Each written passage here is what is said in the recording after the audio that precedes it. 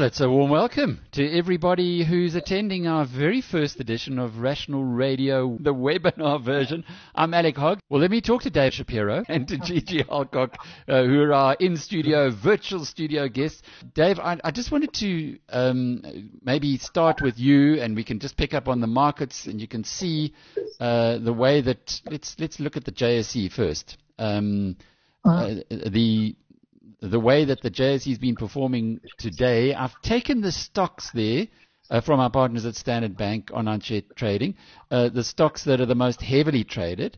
And as you can see, a really good session for Sasol again, for MTN, for Woolies, ABSA, banks, Nedbank up nearly 7%. So it's a strange old world that we're living in at the moment, Dave. You know, Alec, I was just looking at the market before we got here, before I checked in, logged in. We started the downfall around about January the 20th. That's when the dangers of the virus became known. And from that time to March, late March, we dropped about 34%. Subsequent to that, we've recovered about 30%, and we continue our recovery. So we're still down on the year, maybe 13 or 14%, but the recovery has been quite intriguing, and not everybody believes it. You know, there's still a lot of skeptics out there. There are far more bears out there than there are bulls. But I'm still trying to position myself, and what we're seeing now is that either there's short covering or there's the belief that we're going to get over this a lot sooner than maybe everyone expected. In other words, slowly good news is starting to come through, more so than the very bad news that we've had. And that's a good sign. You know, I'm not going out there and telling everybody to just rush out and buy, this is it.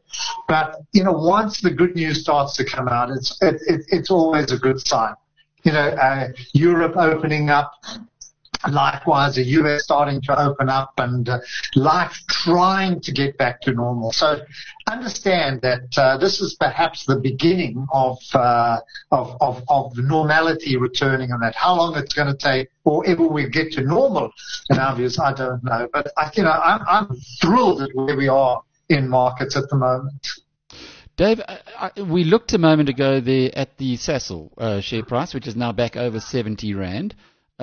I've put on the screen from our partners at the Wall Street Journal their markets, and you can see the crude oil futures there. Obviously, this is the US futures. That maybe let's go on to the Brent futures, because actually I'm just going to turn off the webcams for a minute, if you don't mind, just to so we can have a look at this a little bit more clearly.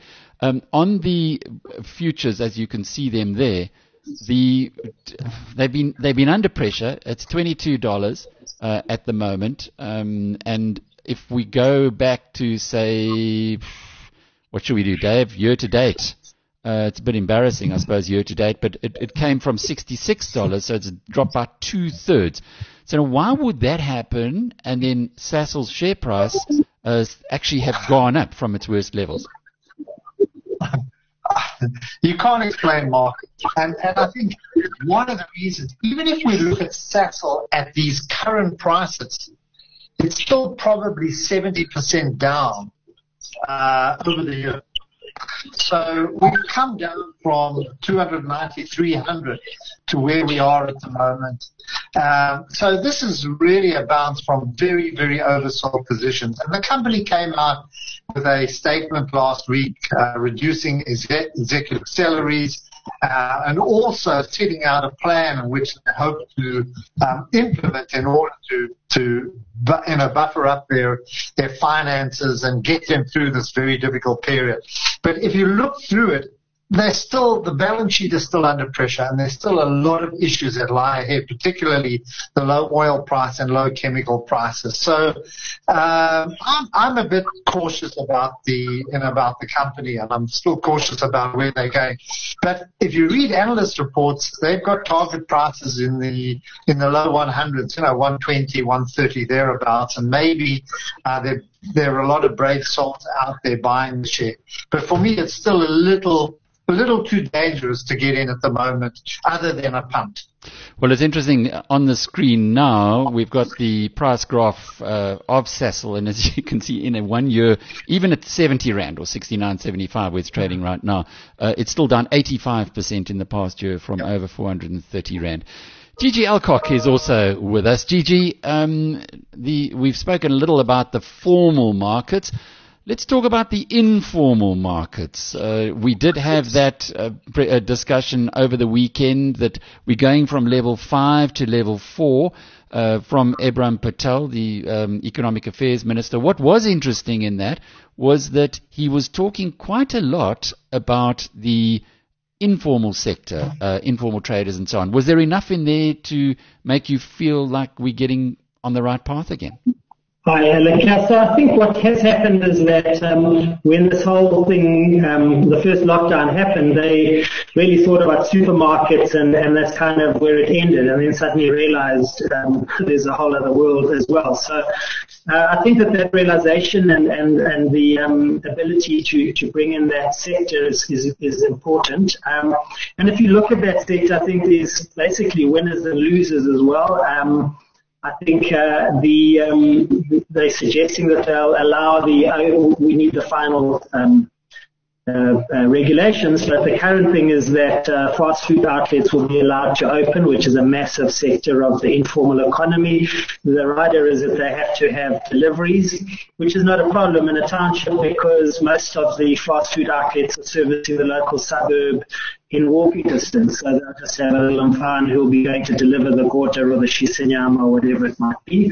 So I think that that's going to be a really positive sector, both from a consumption perspective. We saw the fresh produce market, their potato sales dropped by, I think, 30%.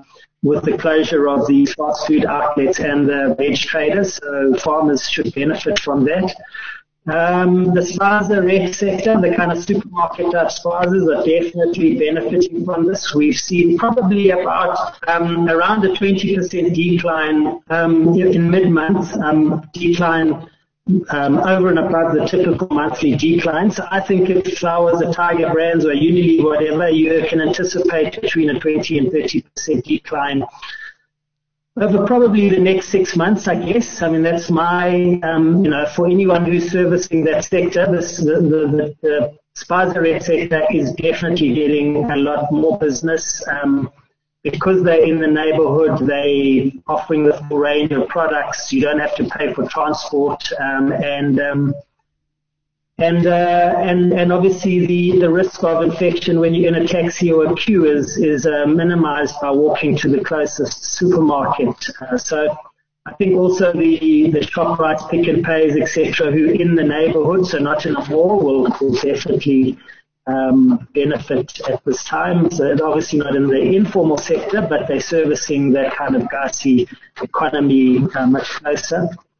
I also think that the increase in the social grants means that the gogo and the mom are going to become the new breadwinner. You know, the other incomes have dropped off, whether people are in other informal businesses or formal businesses.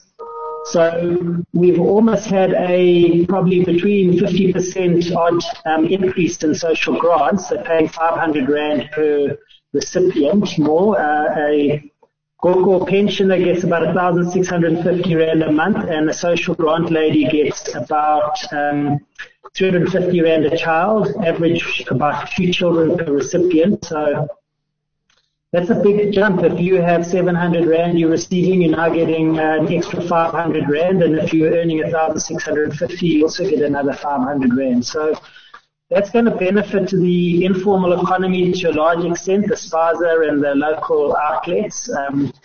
But what it also means within the family is suddenly the social grant recipient and the pensioner become the primary breadwinner and decision maker. It's really interesting stuff in the way that you've integrated that into the, if you like, the formal economy. David, are there any winners given what happened over the weekend, what Gigi just said now about the higher spend that many unemployed or social benefit seekers are going to receive? are there any benefits here for investors to look at, parts of the market that might be worth examining? We can go into this in a global sense, but certainly the winners are winning. Those companies that are still trading at full capacity, or certainly 80% or over 50%, are winners globally. We're seeing tech companies, we're seeing pharmaceutical companies, and in South Africa, other than Naspers and Process, I think the retailers that are, picking up are either the food producers or alternatively the ShopRites, the Pick and Pays, Spars and other companies like that where you have seen an increase in activity. The only danger with some of those is that, and I think we mentioned this last week as well, is that other aspects of their offerings are not there, which are slightly higher margin, the clothing side, tools, all other issues like that.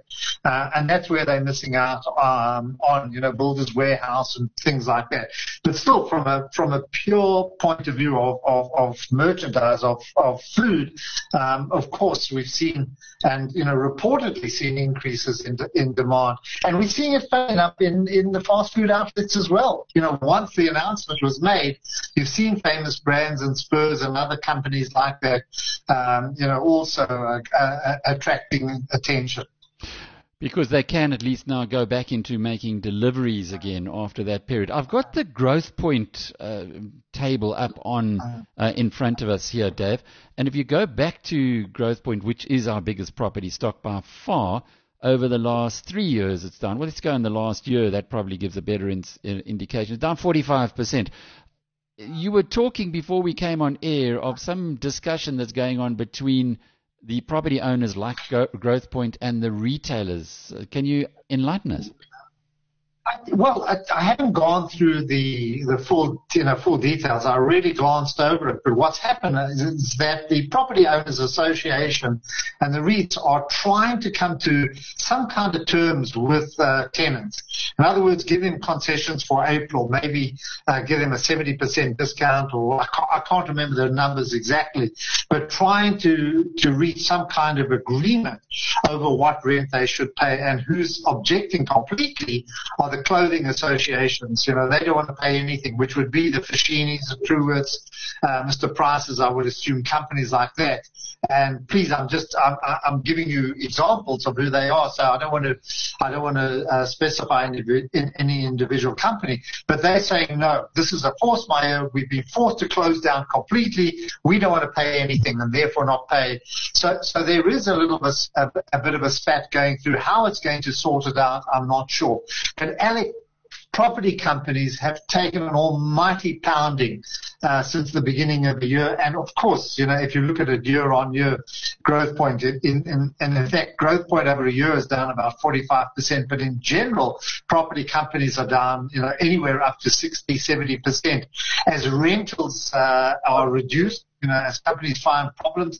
And also, I don't know if you can pick it up from there as well, from the chart that you're in at the moment, but not only rentals, but also concerns about vacancies and concerns about where this is all leading. So a sector that led us up in 2017 and 18 has really, coming under pressure. For no problem, it's a debatable point, but having a very, very tough sector at the moment. We're going to be bringing in Professor Alan Whiteside in just a moment to talk about COVID-19 and the latest state of play there. But before we do that, Stuart, have we got any questions? Thanks, Alec. There's one for David and yourself, Alec.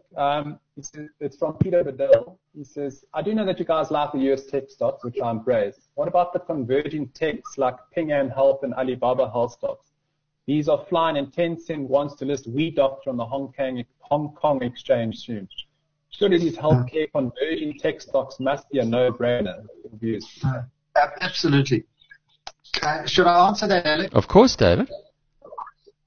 Alibaba, this crisis was made for them in the sense that they first out and therefore are able to access goods, and they're expanding rapidly, or trying to expand rapidly into other areas outside of China. But I think the two sectors, and that one has to look at is obviously the healthcare side, and the other is on the tech side. Both of those have come out very, very strongly from this. They've accelerated what was already in motion. It's not that this is new, but I think healthcare, public healthcare, pharmaceutical companies, I think there's going to be a new light shone on these particular sectors. We can expand on this a little later. I know that we're a little short of time, or later on, if we have the time, we can start to talk about individual companies. But it's all aspects of that, including, I would imagine, the Meditech. In other words, companies like Philips and other business like Medtronic, who are making medical devices. So I think those sectors are going to stand out, and I don't know enough about Ping An, to really comment in a professional way, but I'm absolutely sure that in companies like that will start to prosper. Well, Ping An Insurance, I've got the graph up on the screen right now. This is the company that owns Ping An Health. Ping An Health, I don't think, is separately listed. It's 25% owned by Discovery, 75% owned by Ping An Insurance, and Discovery is in their latest set of results. I think it was their interims. They were explaining, Adrian Gore, the chief executive, was explaining how Ping An Health is going just gangbusters. The last amount or the premium income there was 25 billion rand. Now they're looking at 250 billion rand. It's just extraordinary what these companies are doing. If you look back through at the opportunity that Ping An Insurance must be presenting, I think that the person who posed the question has really found something very, very interesting for the rest of us to go and investigate. So thanks for that one, Stu. One more question before we go to Alan. Alex, sorry, it's just Peter says Alibaba Health and Ping An Health are both listed. I'm not sure where though. He just says they are both listed, but there's no more questions at the moment. Okay, let me go and let me just while we're doing that, I'll see if the Wall Street Journal does. There they are. Of course they are, Peter. My apologies. And in fact, they're even over the counter in the United States.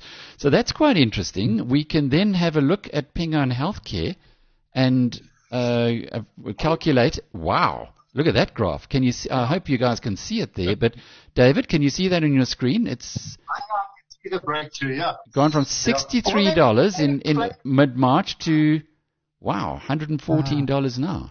Sure.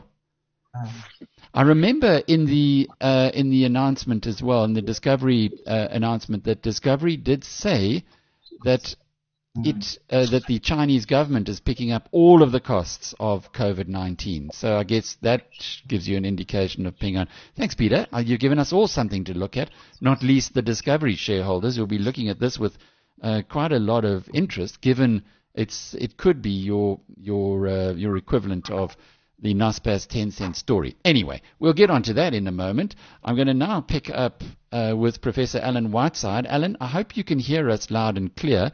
I've put up onto the screen. I can hear you. Can you hear me? Perfectly. Wonderful. Lovely to have you, Alan.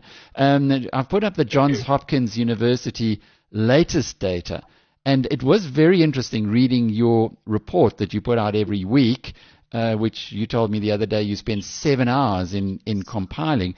The first one of these was done on the 4th of March, and maybe, just for fun, tell us the comparative data at that point. Oh, wow. Well, I mean, basically, we were talking about under 1 million. The U.S. had virtually none. And now I need to pull up my my diagram. Yeah. So the 4th of March, 93,000 cases worldwide. United States, 149. The United Kingdom, 86. South Africa, none. What I liked from that was you said in your report that Spain had 222. Now it's got over 200,000. So it really has been an explosion. But, Alan, I guess the real question that everybody's asking, there are two things really. The antibody test is the first thing. When everybody can get back to normal again, in inverted commas, if there's ever going to be a normal again, you're based in the UK, and there has been quite a lot of discussion around this subject. What's the state of play there? We're sitting on the edge of our chairs waiting for an announcement.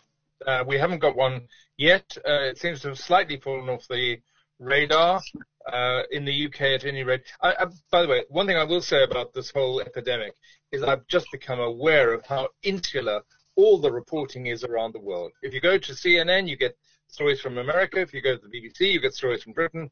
And it's just incredible. We don't know what's going on around the world in the research area. So I believe that there are people working at the Karolinska Institute, at Louis Pasteur Institute in Paris, in all the universities in the States and in the UK, but we just don't know what's going on. You know, my colleague Linda van Tilburg, who's based in London, had a wonderful interview with Professor Stu, just correct me if I'm wrong here, Adrian Hill from Oxford University. They're the guys who do have been doing Ebola vaccine investigations, and they've now been given £20 million by the British government to accelerate the vaccine production there. He says they'll have a vaccine before the end of the year, or he reckons that, well, they've started the human trials already.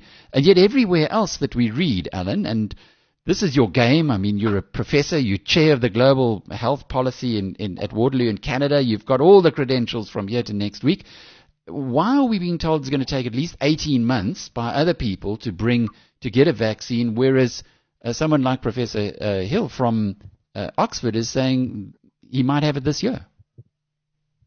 Well, I think we have to be very cautious with the vaccine because there are so many stages before you can roll it out. First of all, you need to find out if what you've got as a candidate is safe. So you inject a very few human subjects after you've done all the rats and mice and monkeys and all the rest of it. Because if it's a vaccine, if it's something you put in somebody's arm and they fall over dead, you don't want to be doing that. Equally, you don't want people to have severe side effects. So you've got the stage one, which is trials. Then you've got to check whether or not it's going to be effective. Will it actually protect against people getting COVID or any disease? And the only way to do that is to have them exposed to that disease and to see that they don't get it. It's a real problem with something as deadly as this one. So it's a long process. The shortest I think we could expect is 18 months. Sorry, not 18 months, 8 months. I do actually think we could see something by the end of the year. There is so much money going into this. And, of course, we're building off the really amazing work that was done unsuccessfully as yet in looking at AIDS vaccines. We don't have an AIDS vaccine, but there's so much work being done in that area. Okay. Did you get a chance to, coming back to South Africa, and clearly you know South Africa very well. This is your home country, I guess, if you were to go back. Professor Salim Karim's presentation that he presented to the country a week or so ago? Yes, it was outstanding. What an absolute model of a clear bit of science communicated to the South African public. Yeah, I've looked at it a few times. What is it telling you you can interpret these things for us a whole lot better than we can, I guess. Well, I'm afraid, but it's not really very good news because what it's telling us is we're in for quite a long haul. Having said that, of course, the question is, to what extent is this disease going to spread in our populations in South Africa? And there's a really excellent piece in today's Daily Maverick, written by Max Price of the UCT, who was of UCT, saying, well, why haven't we had an epidemic? Because let's face it, with a relatively small number of cases, it is confounding. He suggests that we're just on the cusp of moving into having a serious epidemic. What Slim's saying is, we've got some advantages. For example, our HIV experience, not just in terms of the science, but also in terms of our response, community workers out in the field, means we can mobilize. We have got science there to help us with that. And he's saying we've got a very small window of opportunity in which to do it, because once this takes off, as you can see from the Johns Hopkins graph, it is really scary. So is Max Price on the money? We'll see, won't we? I think he is. Sadly, I think he is. I think it is just a matter of time. I mean, the other country where I work a lot is Swaziland, where they've just got 59 cases. And it's really hard, and we saw this again. I have to come back to my extensive experience in the AIDS epidemic. It's really hard to shout, the house is burning, and that's how Slim ended his presentation, or the forest is burning, when nobody can see the flames. In fact, they can't even see the smoke.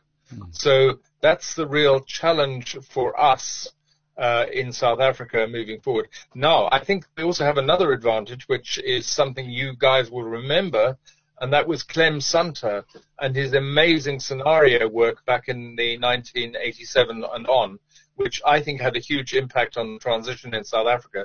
So we have got the ability to develop these sorts of tools. We have got the ability to communicate them to people. We've probably got the political will, and to a degree that we've never had before. Let's see what happens.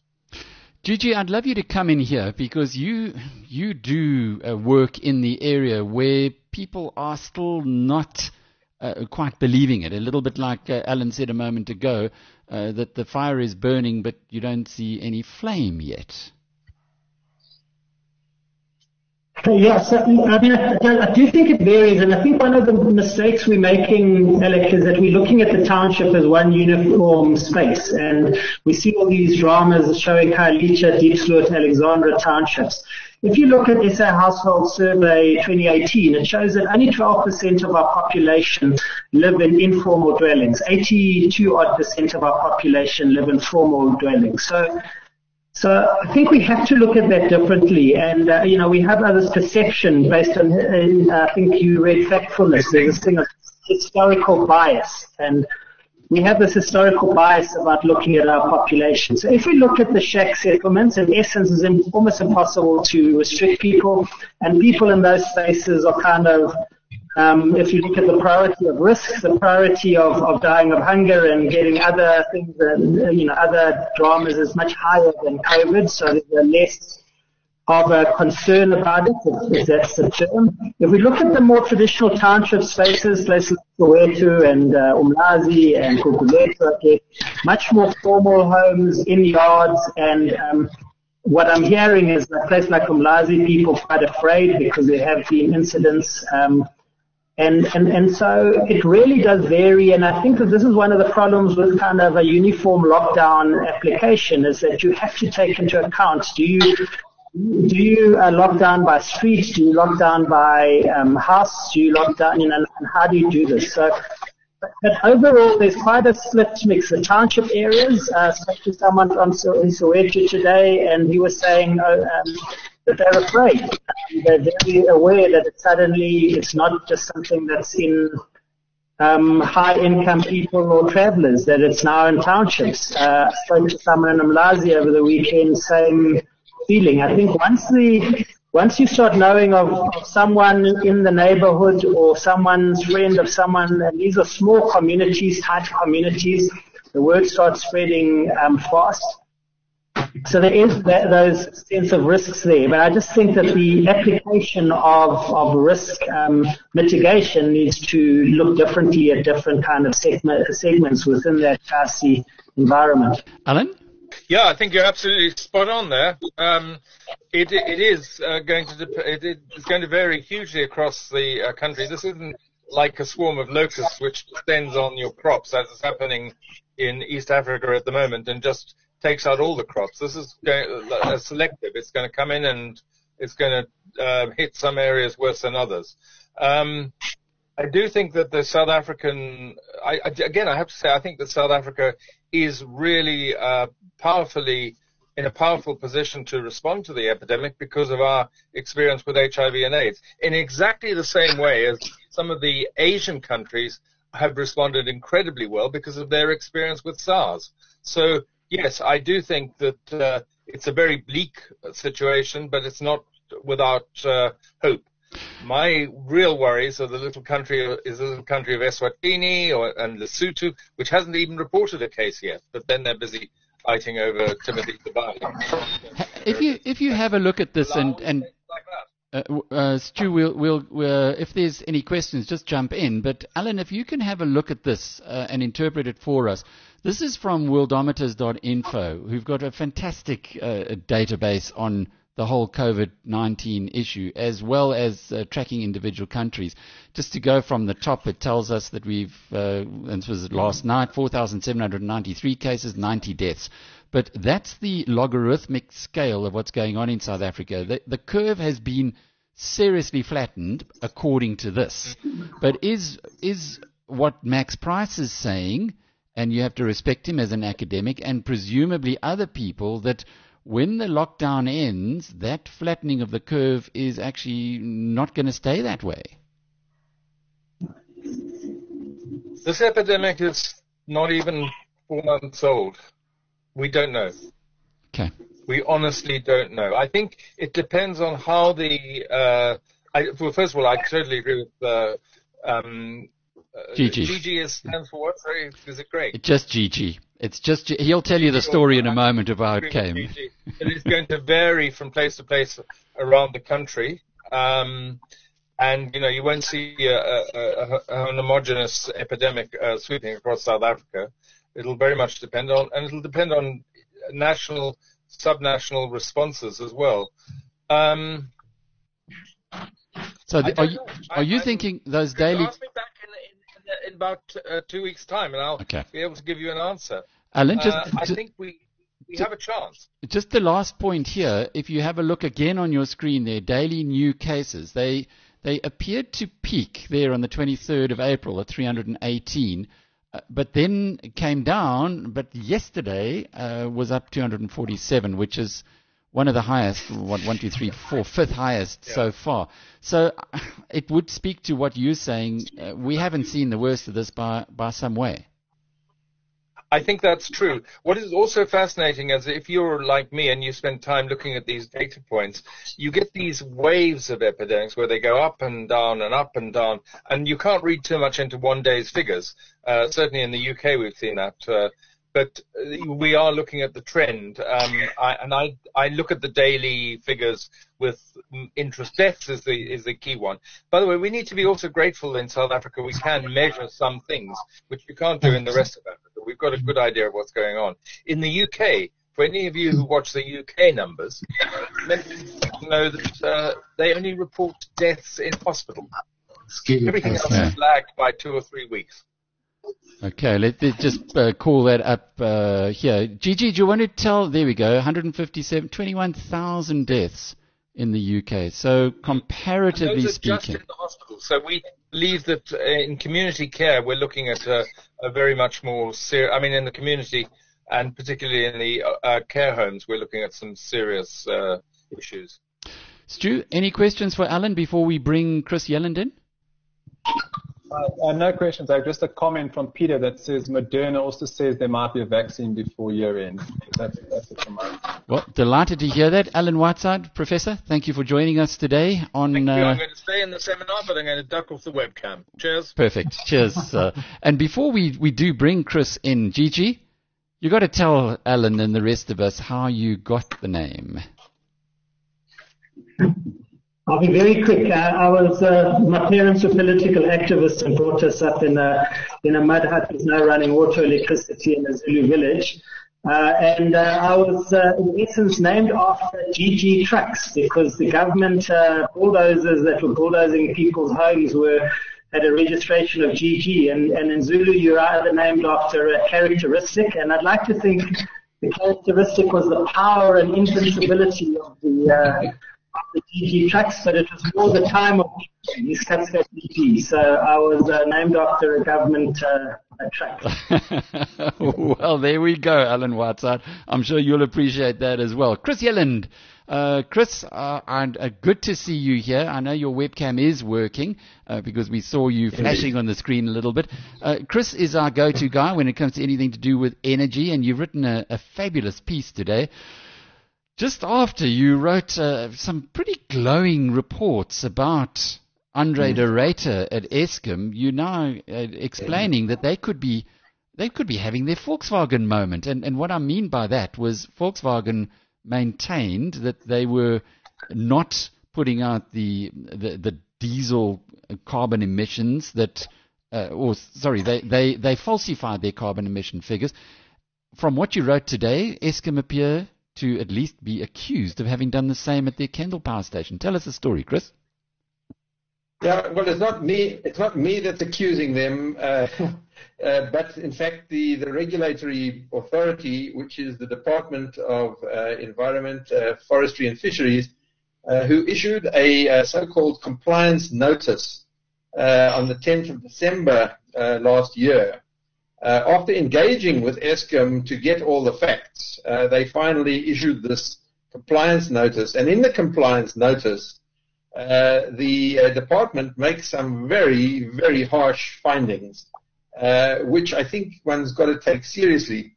I must say that for many years, the department has been a very slack regulator, in my view, and has allowed Eskom to get away with a lot of things that would be ostensibly against the law, and to give them every benefit of the doubt and every opportunity to do the right thing. But finally, this compliance notice came out.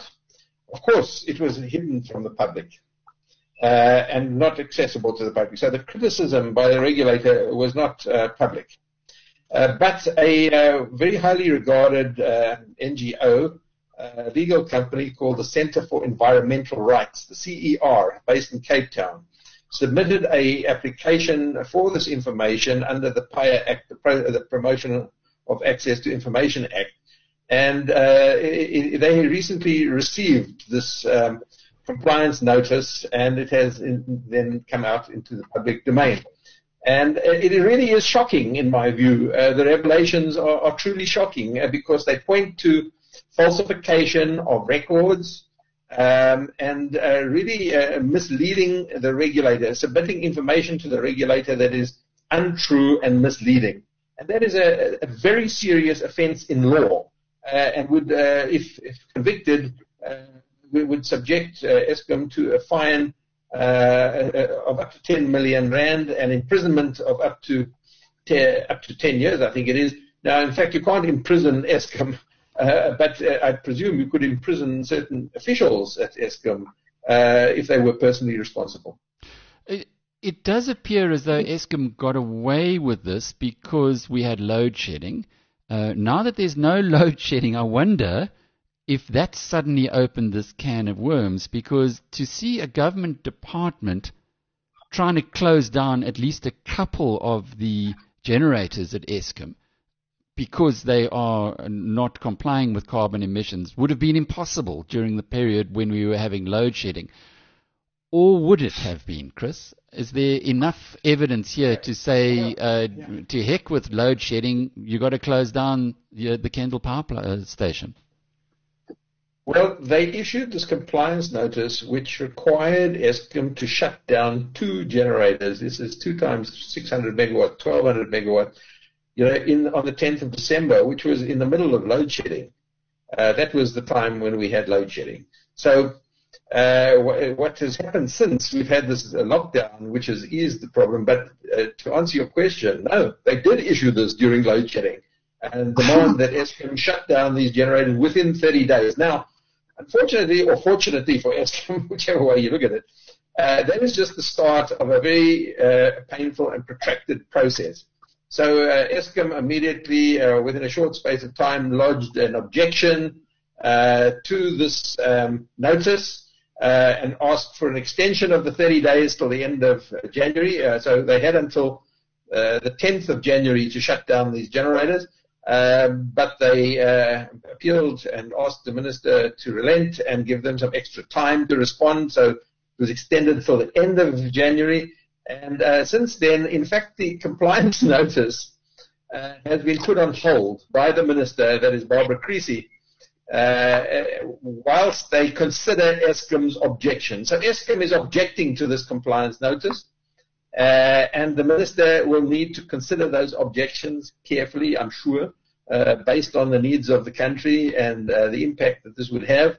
But the bottom line is there's a weighing off of the interests of public health and the safety and the lives of people and communities and workers in the Mpumalanga area have to be weighed against the economic impacts of shutting down to generators at a time when there may be shortages. Right now there are no shortages, but there could have been shortages, and there may still be shortages in the future. Such an interesting question. Stu, won't you just explain exactly how those who are on the webinar can submit their questions? Thanks, Alec. Yes, so just on the control panel on your right-hand side of your screen there's a little questions drop-down menu. If you write them in there, I'll pick them up, or Alec will pick them up, and we'll pass them across. Alec, there's just 2 comments. I suppose it goes on from Vitsa Post. He says, so Barbara Creasy is finally getting strict with the department's mandate. And then he also says, will this respiratory disease not trump load shedding? Just 2 comments. It's so interesting, Chris, because it's almost like the country is moving into a different mindset. On the one hand, you've got the obvious economic dangers of what we're going through now with COVID-19, but you can extrapolate that into Eskom, which is polluting, but doing so while providing us with electricity. How are you reading it? You see, you mustn't think that this pollution is something new. Nor must you think that Eskom's failure to comply with the environmental laws of South Africa is something new. It's been going on for years. And for years, people have been dying prematurely as a result of pollution, air pollution, the burning of coal by Eskom's power station. So it's not something new. Interestingly, just a comment that I find very ironic and puzzling. By the way, just to contextualize, a study conducted or commissioned by Eskom itself has concluded that there are more than 300 premature deaths per year as a result of the burning of coal by Eskom and Eskom power stations. That was done by Eskom itself. Independent studies put the figure higher than 2,000 deaths per year as a result of the burning of coal. Now, let's now move to nuclear power station, Koeberg power station. I want to tell you very clearly that if Eskom had 1/10 of 300, that is 30 deaths per annum, resulted from radiation at Koeberg, the regulator would shut down Koeberg tomorrow. But coal gets away with 10 times that, according to Eskom, and a much higher level of deaths, according to independent studies. But it's par for the course. Nothing happens. Nothing is shut down. It's been going on for years like that. So there seems to be 2 different standards being set. And I guess, really, it's simply because coal has been doing this for the last 100 years. Not only in South Africa, but around the world. But the world is now moving to a cleaner place and a safer place. And let's hope that Eskom picks up the cue from the rest of the world and embarks on a just energy transition. Chris Yelland, who is the Managing Director of EE Business Intelligence. Chris, thanks for joining us today. David Shapiro, you've got no doubt some thoughts of this, maybe balancing the journal here from a economic perspective. We are going to be losing Gigi in a moment. So, Gigi, thanks for your contribution today. I know you've got another commitment you've got to pop off to. Dave, your thoughts? The one thing that I've been talking about as well, we've got oil now almost at zero. If we look at or heading towards zero, which in a way is starting to challenge clean energy. And the big question is what happens globally now where oil is so cheap? Do we start ignoring renewables? And the question is no. Absolutely not. I don't think the world is going to go backwards in that respect. And I still think that ESG, which is environment, social governance, are going to be very, very big, big issues and continue to be. It was, as we went into the new year, it was one of the big subjects. So I think that, whatever Chris has brought up now is going to continue. We are not going to let businesses like Eskom or even of the burning of fossil fuel, to get away with it. I still think that renewables and the whole question of a clean environment is still going to be a very topical question, despite the fact that energy prices prices, whether it's coal or whether it's oil, are so low at the moment. So, don't just brush it aside. Well, the Wall Street Journal agrees with you, David. Dysfunction in the oil market intensified yesterday, today is Tuesday, isn't it? Sending the most popularly traded U.S. oil price to its lowest level since at least 1986. And there on your screen, you have what is called the WTI futures price, and that's sitting now just over $10 a barrel. Well, if that's the case, David, Eskom is not the only one who's been polluting for years. Sasol's been doing the same thing. Are we nuts by being invested in Sasol? From that point of view, and I think both you and I have gone through this before, where we got an irate listener saying, when we were recommending Sasol or talking about it before the issues that are now prominent were known, and we were challenged on this very fact. And I think companies like this are going to have to clean up their act, regardless of the low price of oil. So, yeah. I don't say we're mad in looking at Sasol, but certainly we have to keep an eye on their emission standards. We can't just ignore it. And Alec, we're going into a different world. I think what's so interesting about this is that when we come out of this, I think not only is it going to be emissions, but we're going to have to judge how businesses behaved during this era.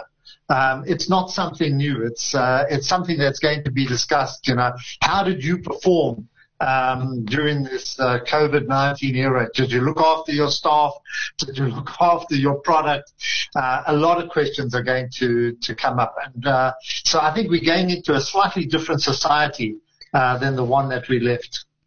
Isn't that just the reality? But this whole story that Chris was talking about, and the point you've raised about ESG, environmental, social, and governance rather, they're so aligned, because what Chris is saying is that even although we were in load shedding in December, one of the government departments, the environmental department of Barbara Creechy, was prepared to close down 1,200 megawatts of Eskom power because they continuously broke the law, effectively, by pushing out dirty stuff into the air, pollution into the air. Now that's unusual for any country, which is, I guess if she'd closed them down, she would have had riots on her doorstep, no doubt. But maybe the world we're going into, those are the trade-offs you have to make. We're not going to tolerate it. No one's going to tolerate it. And I think fines or jail, whatever it is, I think will be the order of the day. So listen, I'm glad she didn't close down in December, and I hope she doesn't do it at the moment. But I think we have to be conscious of it, because it brings other kind of viruses or brings other kind of illnesses, which we're just brushing aside. And I like Chris's comparison of God forbid something happened down in the Cape at Coburg. There would have been an outcry, and yet we just spill out this awful air. And it's one thing that's also come through is the satellite pictures of what the world looks like now compared with a few months ago, and what pollution does. So we're very conscious of the images. So I'm very strong on this. I'm very outspoken, or I'm very passionate about it as well. Is you don't want to leave. You don't want to leave this to your children. You don't want to leave a polluted environment to your grandchildren, great-great-grandchildren. So, I don't think this is something we can just brush aside, even with oil at virtually zero. I wonder if the president was 25, how different things would be. But I want you to give us some ESG investments to consider, or given that we're always investing, is always long-term, to start looking at maybe the non-Sasols. Obviously, Eskom isn't listed, but the non-Escoms. But first, Stuart, have you got any feedback from the people, the dozens of people I see who are on this webinar today? Thanks, Eric. Yes, it's a question on this new clean energy concept. Peter and Witzer pick up on it. And I just want to know, is Elon Musk not on the money, and shouldn't we be watching his moves with this whole move shift and things like Tesla to invest in, etc.? David? Yeah, absolutely. You know, and I think people want to be associated with Elon Musk, regardless. They'll do anything to buy his motor car. You know, I mean, his share price from the beginning of the year is up something like 78%. You know, whether it's justified in terms of how we look at the market on a historical basis, on whatever basis you want to look at it, it's probably not. But I think it's people buy it. You know, I always use the example in the same way as someone would buy Man United shares. Why would you ever do that? You know, you're never going to get a dividend out of them or a Newcastle or Arsenal share, etc. You just want to identify with what they represent. And I think businesses like this are going to be, like Tesla. I think you want to identify, and people who buy his motor cars want to identify, look what I'm doing to save the environment, you know, to have clean air as well. So I think it's a very strong subject. We saw it with Beyond Meat, you know, where you got plant-based meat coming through as well. Although I see it's finding a lot of competition, but understand the movement. You know, I'm not trying to put them into a pigeonhole in terms of good old CFA, the way that we looked at companies and the way that we rationalized about companies, but it's a movement that people want to be identified. There's one company we're looking at very, very carefully and that we're putting clients into, simply because it's generating cash. It's in Florida in the US. It's called Next Era Energy. And it just fits into it. You know, I like to find just one company that we can look at as it's all one word, I think, Alec. Okay. There we go. Next Era Energy. Got it. Okay. Number 3 there. Yeah. So that's one that we've identified, but I'm sure you can find others that will fit into the same category. Wow, David, if you'd got in there just a couple of weeks ago, I'm sure that's what you guys did. Huh? Did you buy it once 180? When it was at the top. Well, it's getting back. It's getting back. Oil price collapsed. And what was it about Next Era that you liked so much? It's simply because of its wind and solar. It's a very profitable business that is developing into that era, era as well. In that arena, it's worth taking a much closer look at as well. And I think it's clean air, it's clean energy in a state where and what's interesting is that they're turning it into a profitable business. They are generating cash and of course reinvesting in the same region. So have a closer look at it. Yeah. Why are we doing this? I'm just everybody who's on this webinar is a BizNews premium subscriber, so you do get access to everything that I'm showing you here, Wall Street Journal, and it really is a phenomenal website. As you can see there, we've been going through the graphs, but the PE ratio of 33, David thinks that's very cheap. Market cap of 120 billion, David. You're not, it's certainly, well, it's got a dividend yield of 2.3%, I suppose. So they're at least paying dividends already. So, and then there's more detail and net income, 400 million in the most recent quarter and.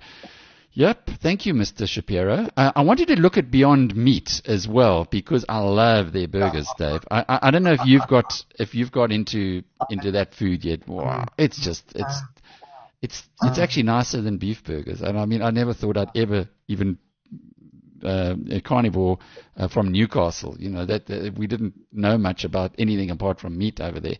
To think of a non-meat burger, the graph doesn't look too concerning. And over $200, now at $100.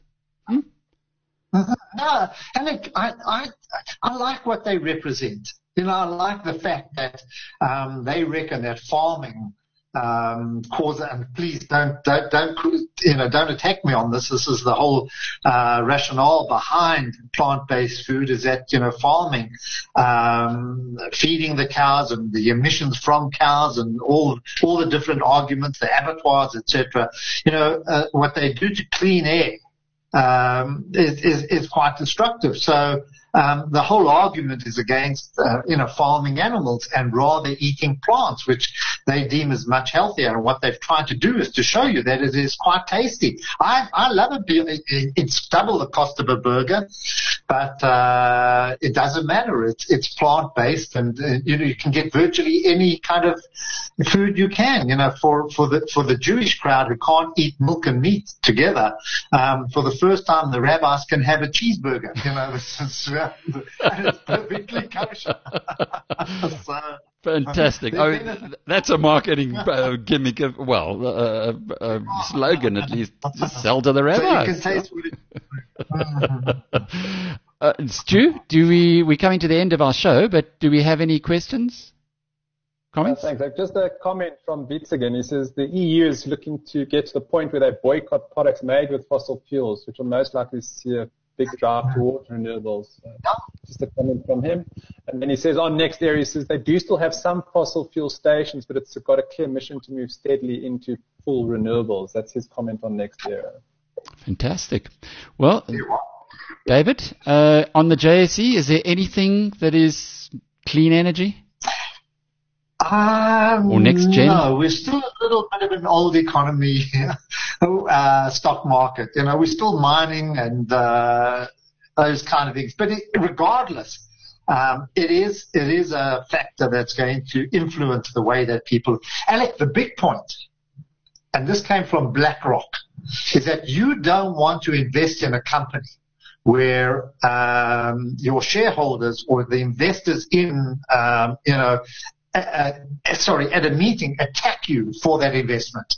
Where you're sitting around a table and the BlackRock investors come to you and they said, they've stated that they will avoid any business like that.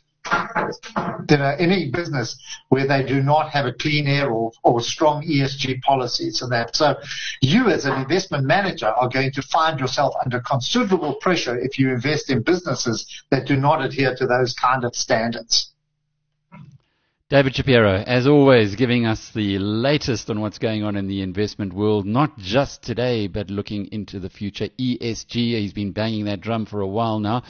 Someone else who's banging that drum is Hendrik de Tooy from the new company called 91. It's the old Investec Asset Management. He's, in fact, on the World Economic Forum's global team that looks after ESG.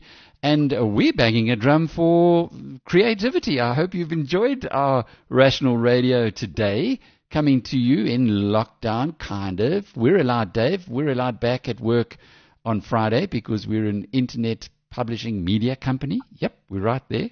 Are you allowed out yet, or are you still locking down? No, I'm too old. I'm in complete lockdown. My life's news. Oh well, I'm enjoying this. I'm quite comfortable here. I think we might technology and access to everything. We'll certainly be doing this again next week, and probably on Monday though, rather than this Tuesday, knocked out by the public holiday. But thanks again, David. Your wisdom and support. And very kind sharing to the public of South Africa, I can tell you, is just so appreciated. And of course, us at Biz News and me as your friend, I really am thankful that you give of your time so willingly. So thanks again.